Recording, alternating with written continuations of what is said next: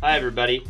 Welcome to Shasad Podcasts, conversations between scholars from around the world who study childhood, youth, and related institutions historically.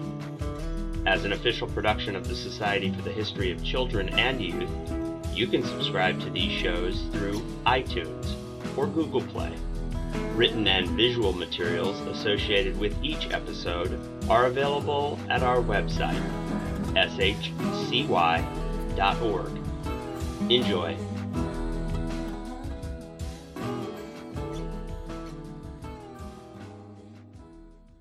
Well, hello, I'm Dr. Lily Santoro from Southeast Missouri State University, and I'm a colleague of Joel Rhodes, who is here to talk to us about his book, Growing Up in a Land Called Hanalei, The 60s in the Lives of American Children. So, Joel, would you mind giving us a brief sketch of your book? Well, what I really tried to do is examine all of the various social and cultural and political forces between the inauguration of John Kennedy and the end of the Vietnam War to see how those manifested in the lives of pre-adolescent children. So I'm looking at the tail end of the baby boom, those kids that were born after 1956, which have never really been classified as a cohort before. And I'm really curious as to how they, as children, understood the forces, the historical forces that we generally associate with the 60s, and ultimately how they made meaning of those forces based on their particular developmental age, and really how that imprint of the 60s has resonated across their life, how their unique perspective, which is very distinctive, very different from the older baby boomers, but how their unique perspective on the Vietnam era has really influenced them as adults. Can you tell us a little bit about the methodology you used to get at this particular population? Well, it's a personal story. Obviously, I am a child of the 60s and have very powerful memories of being a young person. My biological dad was in Vietnam when I was a pre-adolescent, and I lived with my single working mother for much of that period. And in particular, the song "Puff the Magic Dragon," which is part of the title, is very special to me. And I got to say, one of the coolest things about researching and writing the book is that when it was in press, I had to get permission from Peter Yarrow, of Peter, Paul, and Mary, to use not only the title of it, "Growing Up in a Land Called Hanalei," but I quote from the song quite a little bit. And that ended up being a phone conversation. He wanted to actually talk on the phone about the book, and he wanted a copy of the book, a signed copy, when it was done. And I said I wanted a signed copy from him too. And he actually signed it from Puff's daddy, Peter Yarrow. So that was a really cool part of the journey. But anyway, I guess the inspiration of this, I was a grad student of Miriam Foreman Brunel, and I guess the first exposure I got to this notion of studying children and childhood and youth was from her book Made to Play House, where she looks at commercial toys in girlhood, and that was a pretty important moment in my my scholarly journey. But then she also introduced me to a book by Bill Tuttle, Daddy's Gone to War, which is an exploration of childhood during World War II. And that really blew my hair back. And I was fascinated by how he looked at a time of tremendous cultural change in the war years, and I thought this really applies to an era that I'm interested in, the Vietnam era. But it took me a number of years to really get to this project, and Miriam teases me about that periodically, that I didn't immediately start this out of grad school.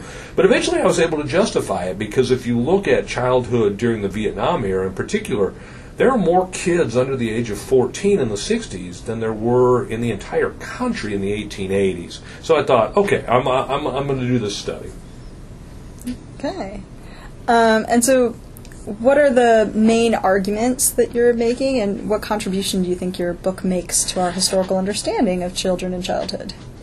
Well, the methodology in particular was fairly challenging because there's a pretty vast literature on the 60s, on the Vietnam era, and all the various sea changes of that time. But trying to figure out how these particular changes became changes in the reality of children, and mining down, so to speak, that becomes pretty tricky. And so I had to pick those historical forces that resonated with children. And, an example is with protest movements in the 60s, which is kind of a hallmark of how we understand that period. But protest, that really doesn't mean anything to children. There are only a handful of instances where children were participants in that or understood it. So I had to look at those forces that really meant something to children, that impacted, that manifested in their lives. And so, I looked at the Kennedy presidency, and not only the inspiration, the emotion, the emotive relationship between kids and the president, but also some of his actual public policies, in particular with handicapped children, the President's Council on Physical Fitness. And I did the same thing with Lyndon Johnson, and children's attachment to Johnson wasn't nearly as emotional as it was with Kennedy, but arguably Johnson's public policies changed the lives of children, Medicaid and a number of those programs as well. But I looked at the civil rights movement and looked at changing constructions of race and how not only children were at the forefront of integration, school integration, and it was usually elementary school kids that were, but ultimately how it began to change their consciousness about what it meant to be African American in this country. And interestingly, the people that I visited with, for folks that lived in the South, the civil rights movement clearly is the most important collective undertaking of the 60s. But children in the North, generally, it was Vietnam that they remembered, and so there's a chapter in there also about Vietnam. And looked at the counterculture and looked at the women's liberation movement as well. And so ultimately, with a little bit of developmental psychology, and I'm a historian, I'm not a developmentalist, so I guess my work is informed by it. What I was interested in was trying to find, as close as I could, the child's voice in this. And so what I did, I have kind of a two-pronged strategy as far as my methods, and I borrowed this shamelessly from Bill Tuttle. And what Tuttle had done is he had sent out a letter to the editor to newspapers all over the country, asking for people's recollections about being children during World War II.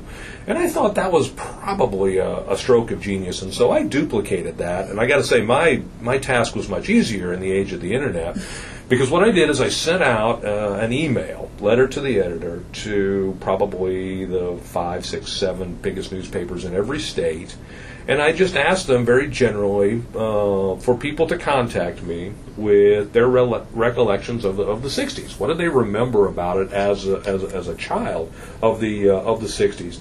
And I got to say, I was not prepared for the response. I ended up getting slightly over 400 responses from 31 different states, I think.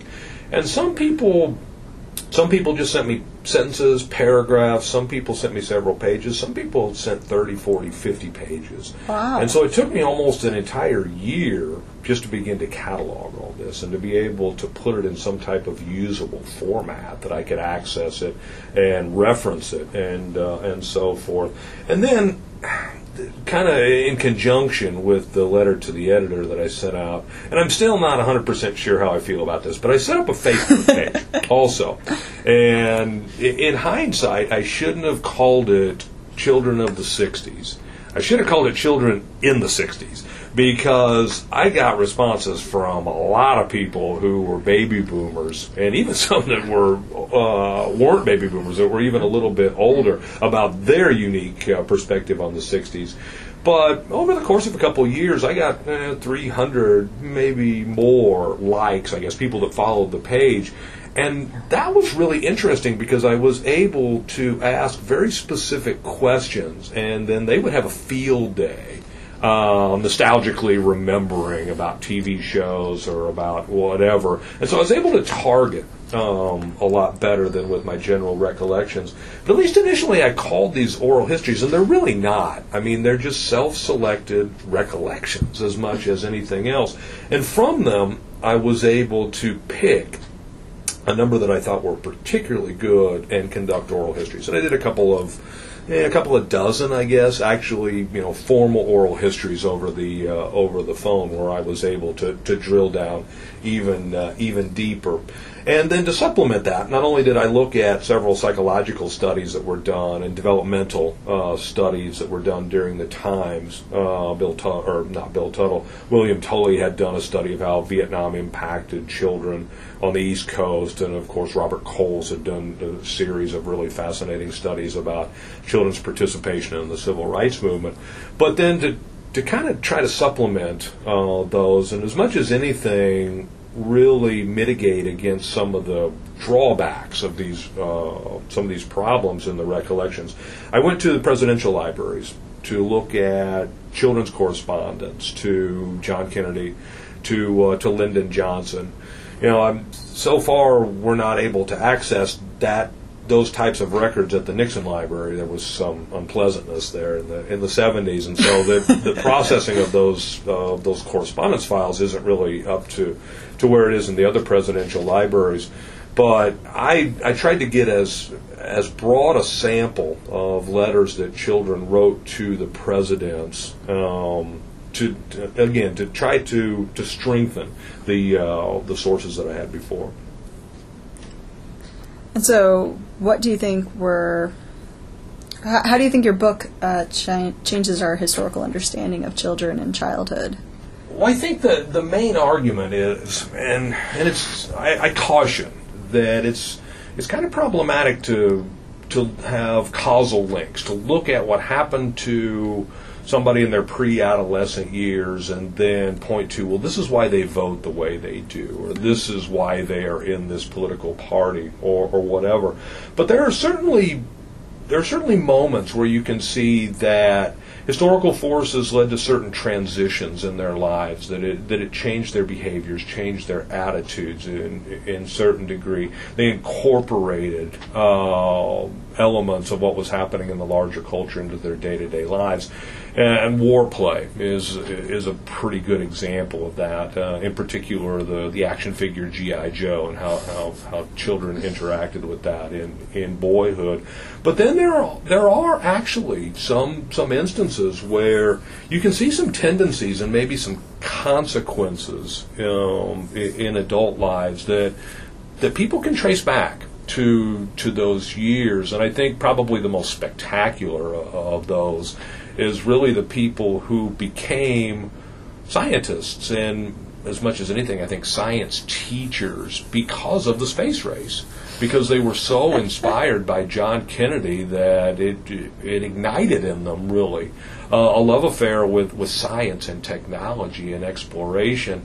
And there are some even more spectacular examples of people who actually did become astronauts, who can trace their chosen profession to Kennedy's inspiration and the inspiration of the Mercury and Gemini and Apollo astronauts. And I think there, in particular, I can't remember his name, he was one of the shuttle-era astronauts who, in his oral history, speaks directly to the fact that his life's ambition as a child was to be a garbage man, because he really liked the garbage man in their neighborhood.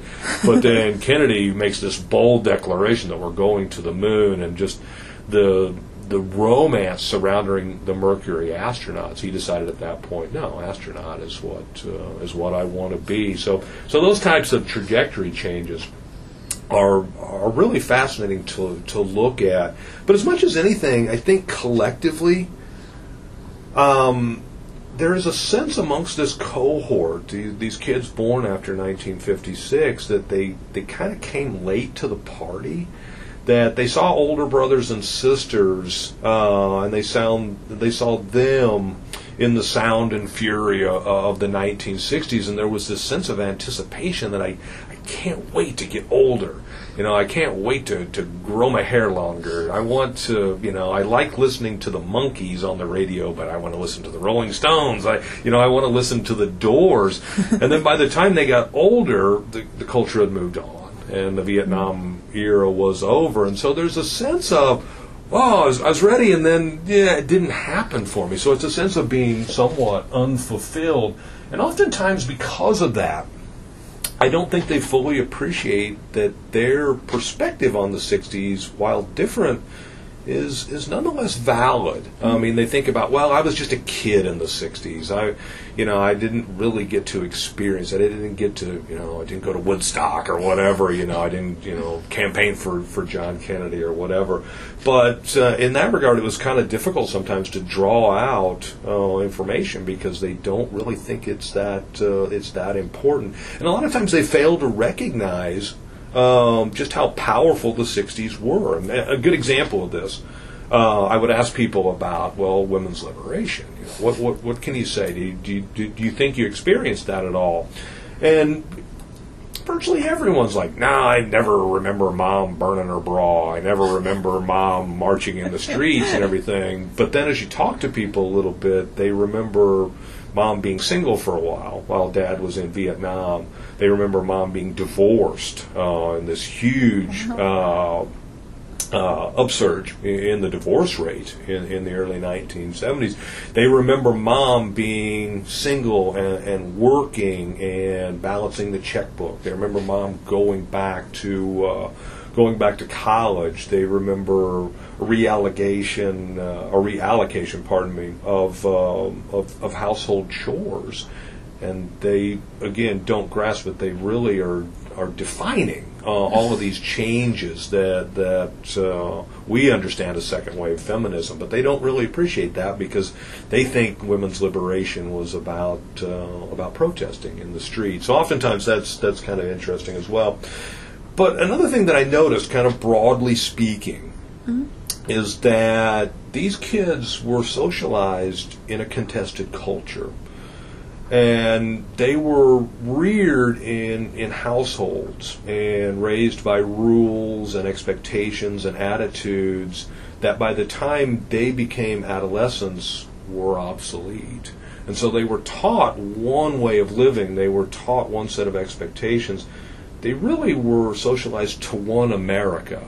And by the time they were in high school and became young adults, that America really didn't exist anymore, and that family life didn't exist. This was the last generation of American children raised predominantly in a two-parent family, where Dad was the primary breadwinner and Mom was the stay-at-home housewife and mother. And again, those things really have not played themselves out in their lives the way they were taught as children. And so being socialized to that contested culture has, I think, engendered a certain ambivalence in them that even though if they can't articulate it as such, it is certainly there. There's an uncertainty about what their expectations are and what the country's role is. And likewise, they were politically socialized in an era of extreme polarization. Again, I'm really hesitant to say that you can look at our political culture now in the 21st century and how divided we are and say, well, this was just baked in as children. I don't think you can make that claim. But I think maybe there's something to be said for the fact that this generation of Americans was raised in a time of extreme polarization, and it's something that they really have never had any experience outside of, perhaps. But as much as anything else, I think you can see the legacy of the 60s in just kind of lowered expectations, and not so much maybe in themselves, but lowered expectations certainly of the presidency, lowered expectations about what America's role is in the world, and lowered expectations about the prospect of change and how change actually comes about, social change and so forth. So what would you say were your biggest challenges?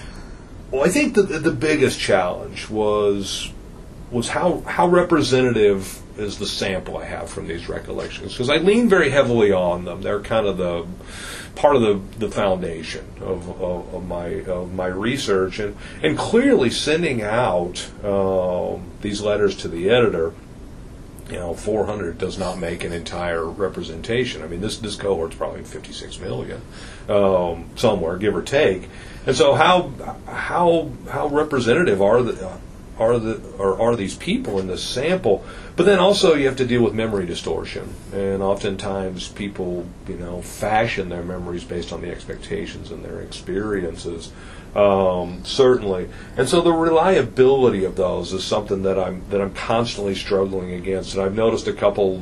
That's one of the primary observations that reviewers make of the book is, you have to understand that this is part of the overall picture. It's certainly not the entire story. But that, for me, probably is the biggest obstacle, other than just trying to figure out how children experienced these things and how they made meaning, as opposed to really how adults wanted them to experience these things. And I remember one of the recollections that I used, I think this woman was from Tennessee, perhaps. Don't quote me on that. But her observation was, I wasn't traumatized nearly as much by the 60s as I was by how my parents reacted to the 60s. And again, that's probably something that a lot of historians of children and childhood would say. This brings me to my last question, which is, what do you think remains unknown about children in the Vietnam era, or what future research do you think is needed now? Well, I think a real, I don't want to use the word hole, but I think an area in this book that I wanted to go into more depth was the experience of African American children outside of the South. I covered that ground about the southern phase of the civil rights movement, the integration of schools and so forth. But really, and I left this open, that more research needs to be done on how children experience the culture of Black Power, for instance, and how pre-adolescent children experienced the urban rebellions of the late 60s. So I kind of looked at the good 60s in regard to the African American experience, but really did not cover the bad 60s, the scary 60s. And I think there's probably some fascinating research that can be done about the influence of Black Power and the influence in particular of these urban riots, of which there are over 300 in the late 60s. And so I think the historians will find that very, very interesting. My new book, my new project, which is coming out this fall, is a specific look at the war in Vietnam, and it's just the Vietnam War in the lives of American children. And I took what is essentially a chapter from Hannah Lee, and I just expanded it out, and it will be the first in the University of Georgia Press's new Childhood and War series. So I'm pretty excited about that, and I got a chance to work with Jim Martin. He is the editor of that series and has been really instrumental not only in getting that book off the ground, but really guiding the research and writing over the last couple of years. So I think that was a big part of it, to look specifically at Vietnam. And Vietnam's such a confusing topic. This is one little part, maybe, that will help us understand Vietnam's enduring fascination for Americans, and I think also the enduring pain for Americans. Something that I'm really interested in is Watergate, and at least initially I thought Watergate would make a good end to this book. I could go from Kennedy to Nixon, and methodologically, pardon me, that really wasn't possible because we don't have access to those letters at the Nixon Library. I actually went to the Ford Library and tried to look at children's letters about the pardon and so forth. But we have really an incomplete view of how Watergate impacted childhood. And I think that observation that I made about lowered expectations I think Watergate is a central facet of that. And so hopefully in the next few years, historians can start to look at how Watergate influenced attitudes and behaviors of children. And then my new project, which I'm pretty excited about, I'd like to start to look at and construct a cultural history of Saturday morning television. And so get away from some of the heavier subjects of Vietnam and rioting and so forth, and really start to tease out the rituals and the practices of getting up early on a Saturday morning and for one time a week having control of the television all to yourself, and really like I said, the culture of Saturday morning television during what I consider the golden age of Saturday morning television, which is the 1970s.